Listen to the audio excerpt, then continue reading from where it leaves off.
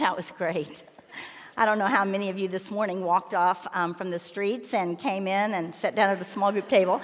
But I want you to know that we think the small groups are very important here, and you are very important to your small groups. I am Deb Haygood, and I want to say welcome to Women in the Word as well. Join the others saying welcome to you. This is our first day of this semester of Women in the Word, and we are coming as women to study God's Word. What a great, great thing that is. I am part of the Women in the Word teaching team, along with Shelley Davis, Lynn Kitchens, Amy Foster, Vanita Jones, and Misty Denman. Thank you so much for coming. It's such a great joy for you to be here. Such a great delight. I know that this first day might cause you some jitters. The first day of anything can cause you jitters. So some of you may be out there feeling a little anxious, a little uncomfortable, especially if this is your first time ever to be at Women in the Word. So I don't want to embarrass you, but if it's your first time ever, will you raise your hand so we can see that and welcome you? So good. Great. Thank you. Thank you for coming. And I have a story for you about first day jitters. My grandson Dylan is 10, almost 11, and he started 5th grade a couple of weeks ago. And he lives in the Woodlands, and in that school district, 5th and 6th grade are in a separate school called intermediate school. Now, they change classes, and they have lockers with combination locks. The teachers help them, and there's a lot of supervision, but it looks different than elementary school. So on the first day of school starting, I was out on my back patio praying for all the kids starting school and for my grandkids, when suddenly I hear a ding, and I look down, and there I have a text on my phone, and it says, "Hi, Grammy, this is Dylan." So I text back, "Hi. Are you about to leave for school? I'm praying for your first day. I hope it's great." He says, "Yeah, I don't want to go back to school." And he has that emoji, sad face. They call those emojis. So I text back, "Why? You like summer or you're nervous?" And he says, "Both." And so I begin to text him and encourage him and say, "Hey, it's going to be okay. Your teachers are going to help you. You know how to do that combination lock. It's going to be great." And then I begin to talk about the summer, and he texts back about the summer and what we enjoyed back and forth. He tells me his mom has taken his little sister to school, and she's coming back to ride her bike with him as they go to school. And so we text back and forth and back and forth. And then I read this: "He has to go. He was supposed to be ready, and he hasn't combed his hair or put on shoes." Oops. Just like that, I knew Dylan was no longer texting me. This sounded a whole lot like my daughter, Rachel. So I just kind of quietly set my phone down and went back to praying, this time for Dylan. So my goal today is to give you some words of encouragement and some introductory information that hopefully will dispel your jitters and cause you to be excited and want to come back next week and all the weeks of this semester. Now, if I fail to do that, then, and you still want to run out of here screaming, please come up and talk to me. I want to know what you're thinking. Or you can text me. This semester, we're studying the tabernacle, but before we get started on that, I want to begin by talking about why we study the Word of God. Why are you here studying God's Word? Now, there's many reasons, but I think the bottom line, foundational reason, is that we want to know God better. We want to understand Him. We want to get close to Him. We want to love Him more. And the Bible is a great place to know God more intimately, because this is His story of love and salvation, and we are a part of it. This is God's Word. It's His love letter to each one of us. Now, we don't want to get just information as we study, just head knowledge. We want to get heart knowledge.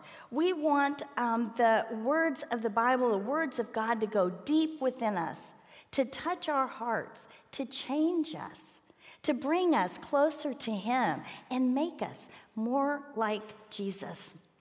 Now, we're all on different parts of our spiritual journey. Some of you have walked with the Lord for many, many, many years. Some of you are just starting your spiritual journey, and you're excited about this study. And some of you may not have started a spiritual journey yet at all. In fact, you're here because you're curious. Who is God? What is God all about? This is where the Word of God can answer a lot of those questions. But there's two things I want us to be aware of as we study God's Word. One, we don't want to get complacent. Now, I thought about that a lot this summer because I was reading through the Gospel of Matthew, and I came to this verse, Matthew 13:57. And ladies, you have an outline, hopefully, and an extra verse sheet. And this is the first verse on your extra verse sheet. It says this, "And they took offense at him. But Jesus said to them, 'A prophet is not without honor except in his hometown and in his own household.'" Now, this is Jesus talking to his disciples, and they had just left Nazareth, Jesus' hometown, and the people in Nazareth thought they knew Jesus. They had seen Jesus grow up, and they thought they knew all about him, and so they did not believe he was the Son of God. They kind of held him in contempt. It says they took offense at him. I thought, I don't want to be like that. I'm probably not going to have an attitude of contempt, but I don't want to have an attitude of complacency. I don't want to think, I know that. I've read that before. I've studied the tabernacle 10 times. I don't need that. The great thing is God's Word is alive, and it has something new and fresh for you every time that you read it. Something new and fresh for me every time I open it up. Now, the second thing that we want to be aware of is reading and studying the Bible is when you come to a part that seems difficult or maybe uninteresting, even boring. And so you think, I'm setting that aside. I don't understand that. I'm going to set that aside. Maybe it is a chapter. Maybe it's a whole book in the Bible. Well, I heard this story recently about this gal, and she had been given a book. And she started reading it, and she thought, this is difficult. This is really sort of boring and uninteresting, and I don't think I want to read this book. And so she put it aside. Sometime later, she met the author of that book, and they fell in love, and she married him. Then when she picked up the book, all of a sudden it was interesting to her, and she could not read it fast enough because now the book hadn't changed, but she had changed. She was in love with the author, and she wanted to read what he had to say. She wanted to read his words. When I heard that, I thought, that's like us, because we are in love with the author of the Bible, and we want to know what he has to say to us. So when you get to those difficult parts, just talk to him about it and say, Lord, what do you have for me in these verses? What do you want me to know? What are you saying to me? And that brings me to the study questions. Each week, we're going to have 3 pages of study questions that go along with the scripture that we're studying, and those are designed for you. We give those to you because we want them to help you to go deeper into the Word of God. We want maybe to ask some questions that help you see something that you haven't seen before. Or maybe think about, what is the meaning of this? Or how does this apply to my life? Now, we don't mean to make these questions difficult, but sometimes you might find one that is a little hard. Just skip it. Just skip it if you want to. Or ask the Holy Spirit to give you clarity and understanding of the scriptures that might give you insight into what the answer to that question might be. Now, let me say, the more time you spend on the questions, the more time you're giving the Holy Spirit to work in your heart. You can take 20 minutes right before you come to Bible study and do your questions, or maybe you might want to take a page each day and do the questions on a separate day and think about them and ponder them and pray over them. So with that said, let's go on and talk about the tabernacle. The tabernacle. Turn to Exodus 25, verse 8. Let's do that first. And we're going to go through some questions about the tabernacle this morning that I think you might have, and hopefully I can answer those questions for you. And the first one is, what is the tabernacle? What is the tabernacle? So let's read Exodus 25, 8. And this is God speaking, and he says, "And let them make me a sanctuary, that I may dwell in their midst." God wants to dwell with the Israelites. You might say he's moving into the neighborhood. He's going to be right in the middle, in the very center of the Israelites. He wants to dwell with them. He wants his presence to be with them. He wants to abide near his people. Tabernacle means dwelling. In fact, the word tabernacle comes from the Hebrew verb, which means to dwell.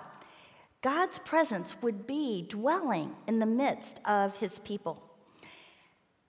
We are going to see some words this semester that refer to the tabernacle, and I want to explain those words, and I think that will also give us some understanding of what the tabernacle is. And the first one we just read here in verse 8 is sanctuary.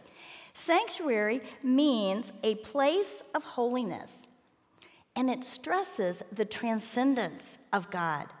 God is an exalted being who is different from his people. God is unique and distinct from every other thing in creation.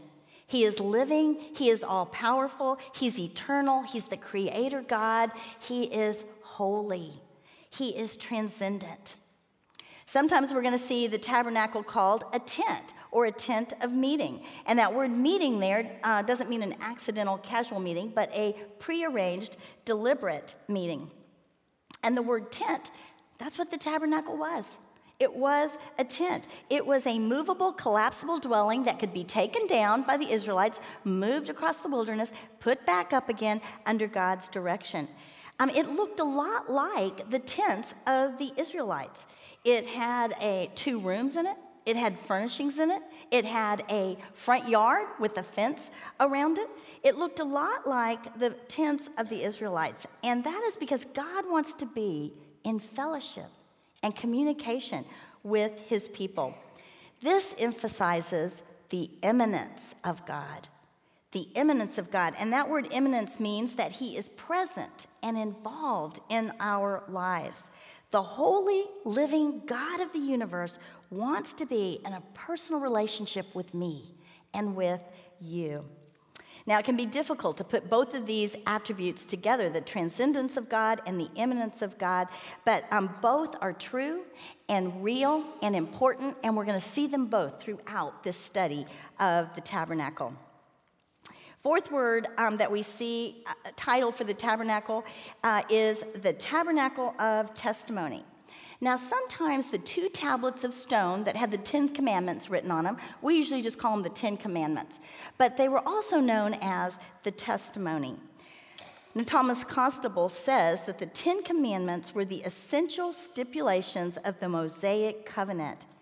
They were the heart of the covenant relationship between God and his people. And these 2 tablets of the 10 commandments, the testimony, they would be placed in the tabernacle. The tabernacle was God's home on earth. It reminds us a little of the Garden of Eden, where God walked with Adam and Eve. But when they rejected God through their disobedience, they were exiled from the garden. And down through the ages, there is something within us that longs to be at home with God. Now, for us as believers, we know that one day we will be home with God in glory, in heaven. And Hebrews 8, 1 and 2 tells us that the true tabernacle is in heaven, that tent. In fact, on your verse sheet, I'm not going to read it for time's sake, but it's Hebrews 8, 1 and 2, tells us that the true tent, the true tabernacle is in heaven. So this tabernacle on earth is really a piece of heaven on earth. Philip Ryken says that heaven is where God is. So when God came to live with his people, he brought heaven down with him. So ladies, as we study the tabernacle, it's like walking into the heart of God. Walking into the heart of God. Which brings us to our next question. Why study the tabernacle? Why should we study it? Well, we just answered it, the first one right there. It's like walking into the heart of God. The awesome, transcendent God of the universe loves me and wants to be in relationship with me. And we see that truth in the tabernacle. So we study the tabernacle because it reveals the character and heart of God. Second, We study the tabernacle because we want to know how sinful, unholy, disobedient people can be in fellowship with a perfect, holy God. The tabernacle shows what was required for sinful people to meet with a holy God. The tabernacle shows a pattern of worship designed by God. God designed the tabernacle. Now, it was a great privilege and a great blessing for the Israelites to have God living in their midst. No other nation had the one true and living God living among them. But with this privilege came a great responsibility for the Israelites because their camp had to be a holy camp, a place where a holy God could dwell. So as we study the tabernacle, we are going to learn more about words like redemption and atonement and forgiveness and salvation. The study of the tabernacle will help you more fully understand what those concepts really mean. Third reason we study the tabernacle, it might be my favorite, it points to the Lord Jesus Christ. It points to the Lord Jesus Christ. Everything in the tabernacle speaks of either the person or the work of Jesus in the New Testament. It's amazing. It's one of the amazing things about this study. Every part of the tabernacle, every piece of furniture, every curtain, everything that is made up, the courtyard, it all points to different truths about Jesus.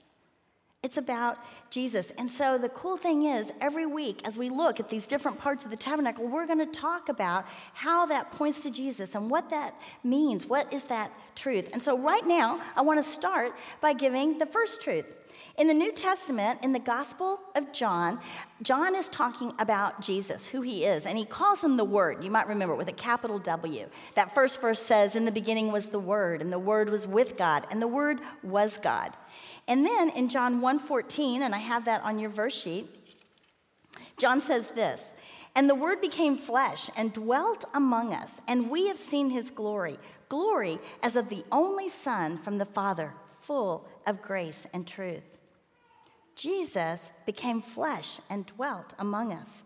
When he came to earth, he was living and walking among the people. And then in Matthew 1:23, we read this. This is the angel telling Joseph that Jesus would fulfill this prophecy. "Behold, the virgin shall conceive and bear a son, and they shall call his name Emmanuel," which means God with us. God with us. Jesus came, God the Son, came to earth, living and dwelling among us. Jesus is the tabernacle in the New Testament. Jesus is the tabernacle. First truth we see here out of the tabernacle. But to fully understand these truths about Jesus, we need to study the tabernacle in its original context here in Exodus. What did the Israelites think and understand about the tabernacle? We want to put ourselves in their shoes, or maybe I should say their sandals, this semester, and see what they were thinking. What did God want them to know about themselves and about him? Those are important things that we want to know as well. And the fourth reason we study the tabernacle is because it is important.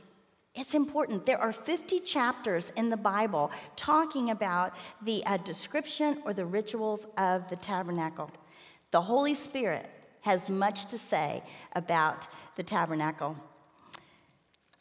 And so that brings us on to our next question. How did we get to this study of the tabernacle? How did we get here? In the middle of Exodus chapter 25, how did we get to this study? So let me say, last spring, Women in the Word began a study of Exodus, but we left out these 13 chapters on the tabernacle. Now, if you weren't here last spring, no worries, because I'm going to give a quick review of what we studied last semester in Exodus and kind of bring us up to date in chapter 25. As chapter 1 opens up in Exodus, we quickly see that it is really a continuation of the story in Genesis. And in Genesis, Abraham comes on this scene.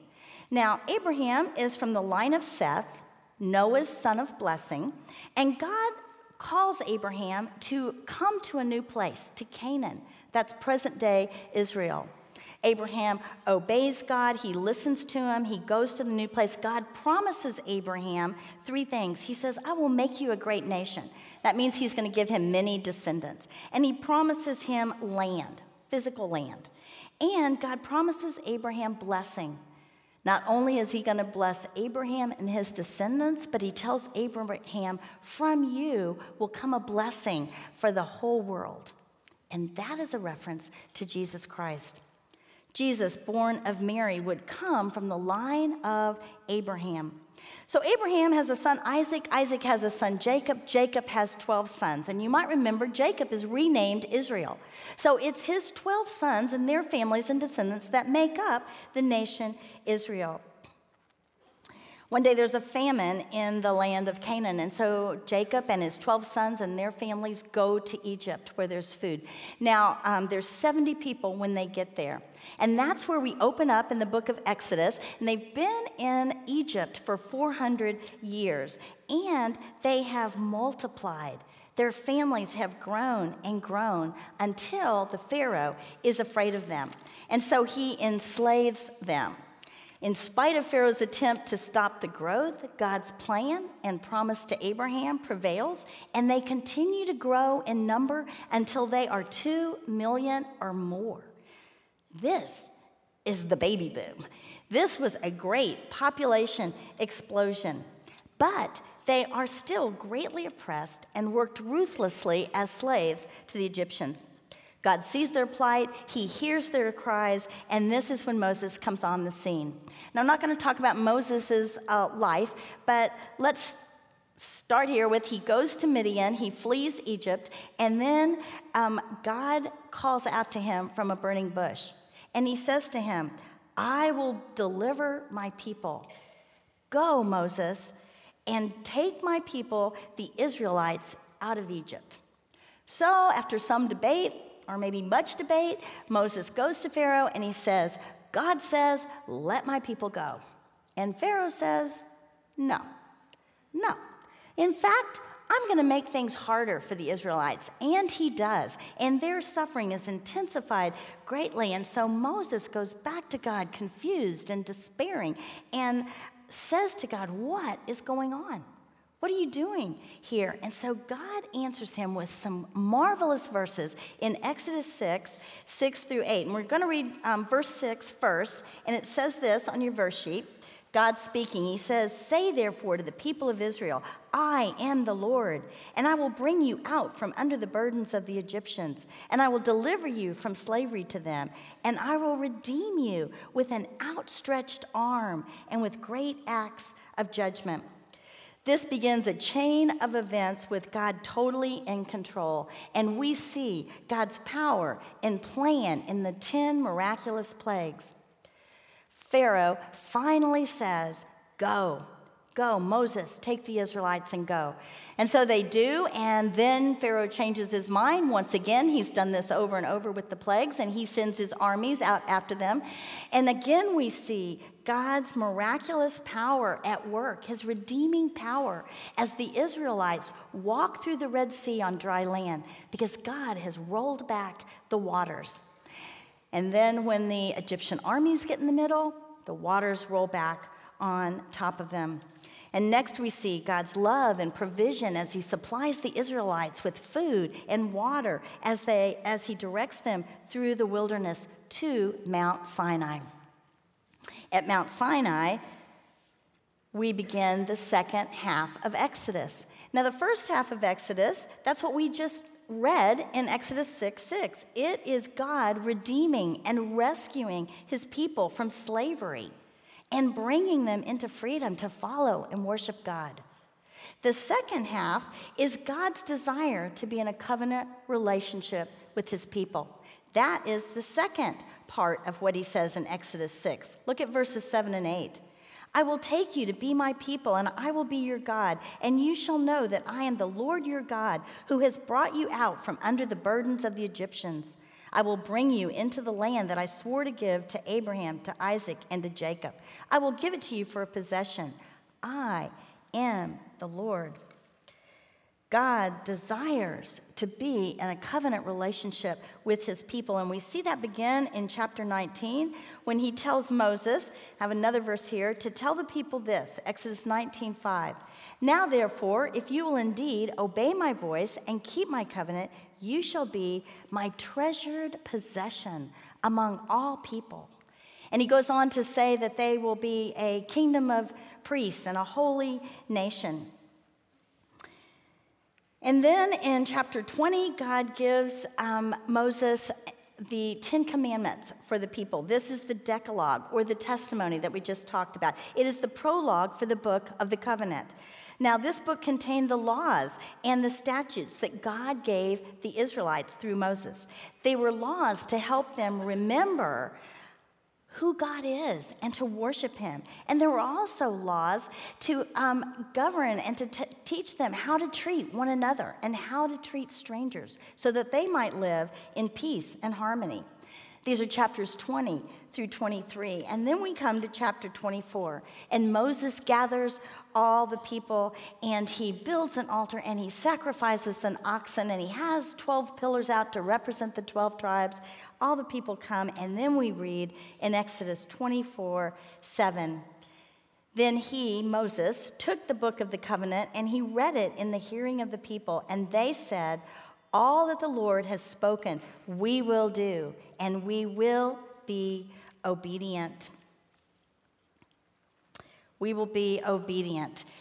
And so, chapter 24 comes to an end with Moses taking two blank chiseled tablets up the mountain where he will be for 40 days and 40 nights. And that brings us to chapter 25. Because now on the mountain, God is going to give Moses the second part of this covenant relationship, and that is the tabernacle. And so we're going to look at verse 9 because we're going to talk about how Moses knew about the tabernacle. How did God instruct Moses to build this tabernacle? And so verse 9 tells us this. Exactly as I show you concerning the pattern of the tabernacle and all of its furniture, so you shall make it. God shows Moses the blueprint for the tabernacle. He shows him the pattern for the tabernacle. He's going to give him lots of details, lots of instructions in chapters 25 through 31, but he also shows Moses the pattern. We're going to look at many, many details over the next 11 weeks. And you might think you've never seen so many details, but then you're going to realize that even though we have many details, we don't have every detail. And I tell you this because I want you to know when you see pictures of the tabernacle, of the furnishings like the golden lampstand or the veil, they might look a little different because these are different artists' renderings of what they read in Exodus. But Moses got it exactly right. The tabernacle in Exodus was built exactly right because Moses was given a picture of the tabernacle. He saw the blueprint for the tabernacle.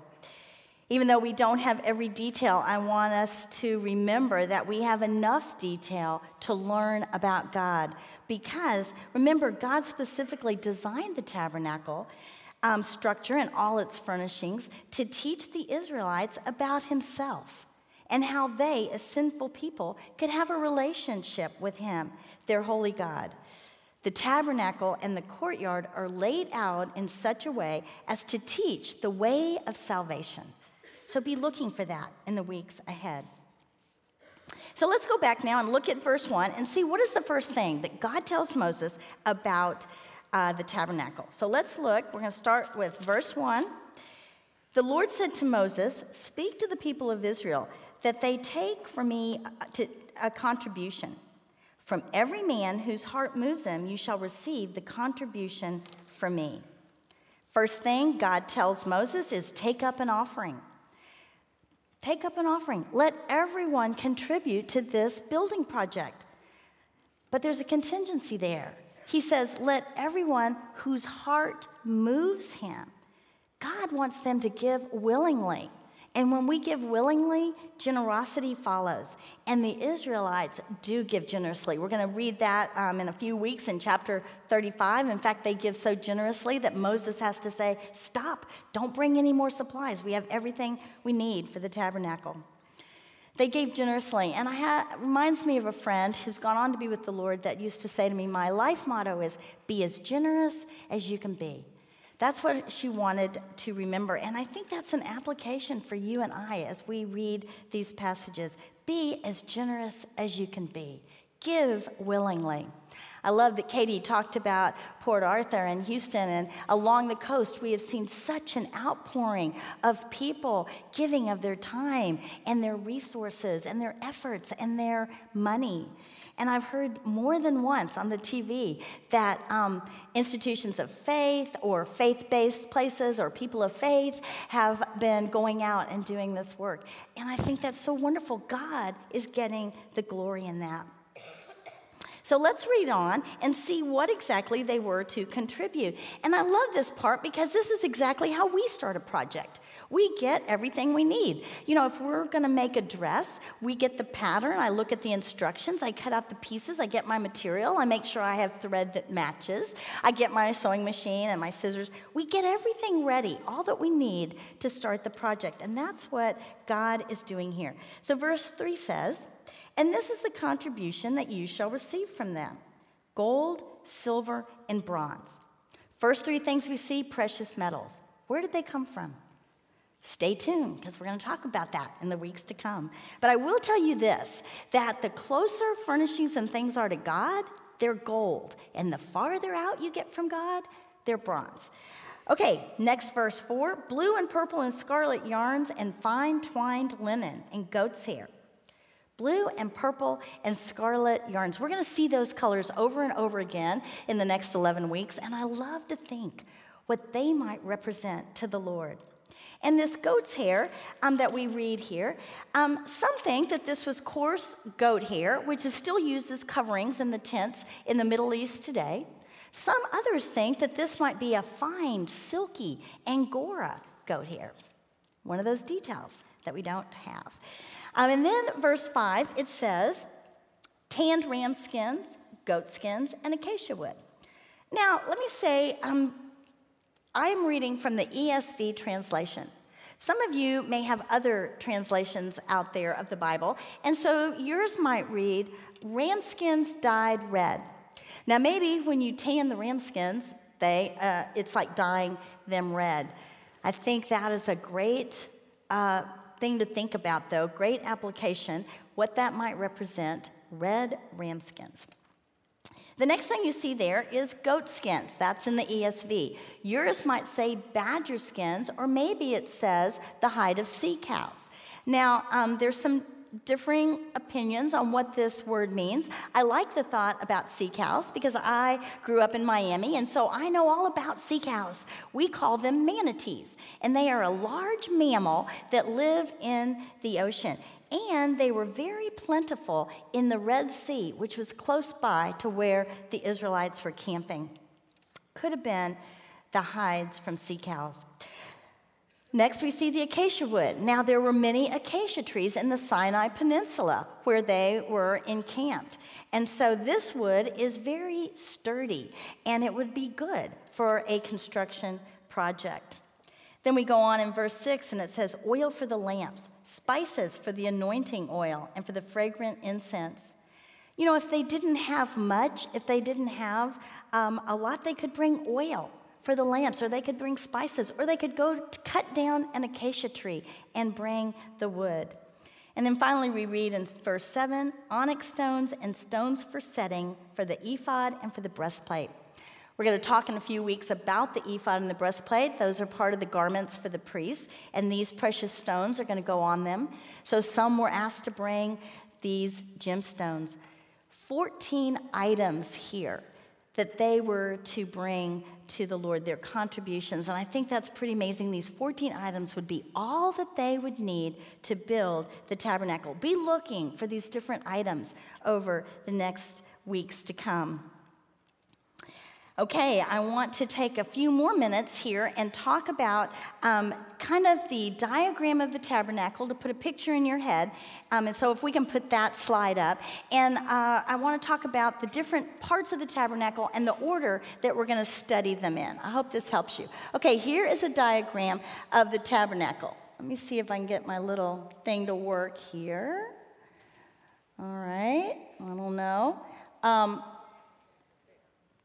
You guys see it? I'm sort of blind. Okay, this smaller rectangle at the end here, this is the tabernacle. This is the tent. And you see this little room, it says Ark in it. That is the Holy of Holies. And that's what we're going to study first. The Holy of Holies, where that held the Ark of the Covenant. And that held the 10 Commandments. We're going to start there because this is where God would dwell, right here in the Holy of Holies. And so God is at the center. This is the heart of his home on earth. So we're going to begin with God at the center because that's where we want God in our lives, at the center of our lives. Because the truth is, ladies, we may not see it or realize it, but God is at the center of everything that goes on. So that's where we want God, right in the center of our life. So we're going to start with the Holy of Holies and the Ark of the Covenant next week. And then we're going to move on to the holy place. Can you guys see that? That is this next room here. And we're going to look at two pieces of furnishing in there, the table of showbread and the golden lampstand, bread and light. I think we can see some applications to that already. And then third, we're going to look at the structure. How is this tabernacle made? It's got boards and ceiling and roof and curtains and drapes. We're going to look at that, and we're going to look at the veil, and that's the line that separates the Holy of Holies from the holy place. That line there is a beautiful woven veil. We're going to look at that. Then next we will study the altar of incense that's right in front of the veil. Then we're going to move out into the courtyard. That's the courtyard. And it was surrounded by beautiful linen fence that was held up by posts. On the east side, down here on the right, this was where there was a beautiful curtain. It was the door. It was the one and only way to get into the courtyard. One door, one way to get into the courtyard. First thing you would see when you entered would be the altar of burnt offering, and that's where they would bring their sacrifices. And then behind that, you see the bronze laver. That is really a basin that held water where the priests could wash their hands and feet before they entered the tabernacle. And that brings us to chapters 28 and 29, where God gives Moses the institution of the priesthood. Aaron would be the first high priest, and all the high priests after that would come from the line of Aaron. Now, Aaron was Moses' brother. They were from the tribe of Levi, and so the tribe of Levi would be the priestly tribe. Now, the priests had two jobs. The first job was to serve in the tabernacle and to represent the people before God. Their second task was to represent God to the people. And that they would do that by teaching them the law and helping them to obey it. And by the way, ladies, we are also called a holy priesthood. That's on your verse sheet in 1 Peter 2:5. It says, you yourselves, like living stones, are being built up as a spiritual house to be a holy priesthood. And that brings us to, and our task, by the way, is to represent God to people out there. And also, we can intercede for people to God. That brings us to chapter 31. These are all the instructions of the tabernacle, and the 40 days are complete, and Moses is walking down the mountain. But something very wrong has happened in the camp while he was gone. Now, that story is in chapters 32, 33, and 34. We studied that last semester, so I quickly want to just remind us of that story. While Moses was gone, there were some people in the camp some Israelites that became impatient. And they thought, hey, where's Moses? When's he coming back? We don't know. So they go to Aaron and they say, hey, we need a God to go before us. Make us a god. And so Aaron, I still to this day don't understand it, fashions them a golden calf. And they begin to offer sacrifices to it and worship it. And they begin to drink and party and revel and sing. And it's really like a giant orgy going on among some of the Israelites. And as Moses is walking down the mountain, he sees this and he hears this, and he is furious. And he throws down those 10 tablets with the 10 commandments on it. He's angry. And God says he is going to turn away from the Israelites. And so Moses intercedes for the Israelites before God. He says, God, these are your people. You've just rescued them from the Egyptians. Go with us. Stay with us. We need your presence. These are your people, Lord. And so God, in his mercy, says, I will go with you. And we read that in Exodus 33:14. And he said, my presence will go with you, and I will give you rest. The covenant is renewed. Moses goes back up the mountain for 40 more days and nights, and he takes with him 2 more blank tablets. God writes the 10 commandments on them. And when he comes down this time, chapter 35, Moses tells the people everything that God has told him about the tabernacle. He gives them the blueprint of the tabernacle that God has instructed him in chapters 25 through 31. And then in chapters 35 through 40, we see the people begin to construct the blueprint. They begin to build the tabernacle, and the seamstresses are sewing, and the weavers are weaving, and they're building the tabernacle until we come to the completion in chapter 40. So this is important, ladies. I want you to remember this because this is going to help your study. Chapters 25 through 31 are the blueprint. 25 through 31, God giving Moses instructions, the blueprint. Chapters 35 through 40, building the blueprint, constructing the blueprint. We're going to study those together, and it will help you to remember that. And we come to chapter 40, and the tabernacle is complete.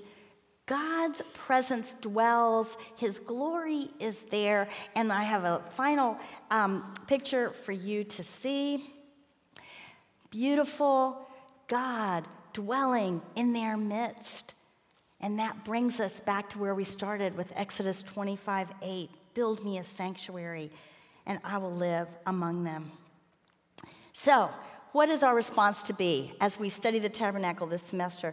First, I think we need to look for God revealing himself in this study of the tabernacle. Second, look for the connections between the tabernacle in the Old Testament and Jesus Christ in the New Testament. Look for those connections. And third, get ready, ladies, as we study the tabernacle, to praise and worship God as he draws you close to his heart. I hope I see you next week. Let's pray. Heavenly Father, you are awesome. You are holy. And yet you love us, Lord. You love us and you want to be near us. Father, thank you so much for this study of the tabernacle. Thank you for your word, Lord, that shows us who you are, shows us how much that you love us. And Father, we want to love you and worship you and praise you all the more. Bless these women that have come, Father. I pray you would open their hearts and their minds to understand everything that you have for him. And we know, for us, we know that that will happen, Lord, because you are a great and mighty and good God. Lord, I ask these things in Jesus' name. Amen.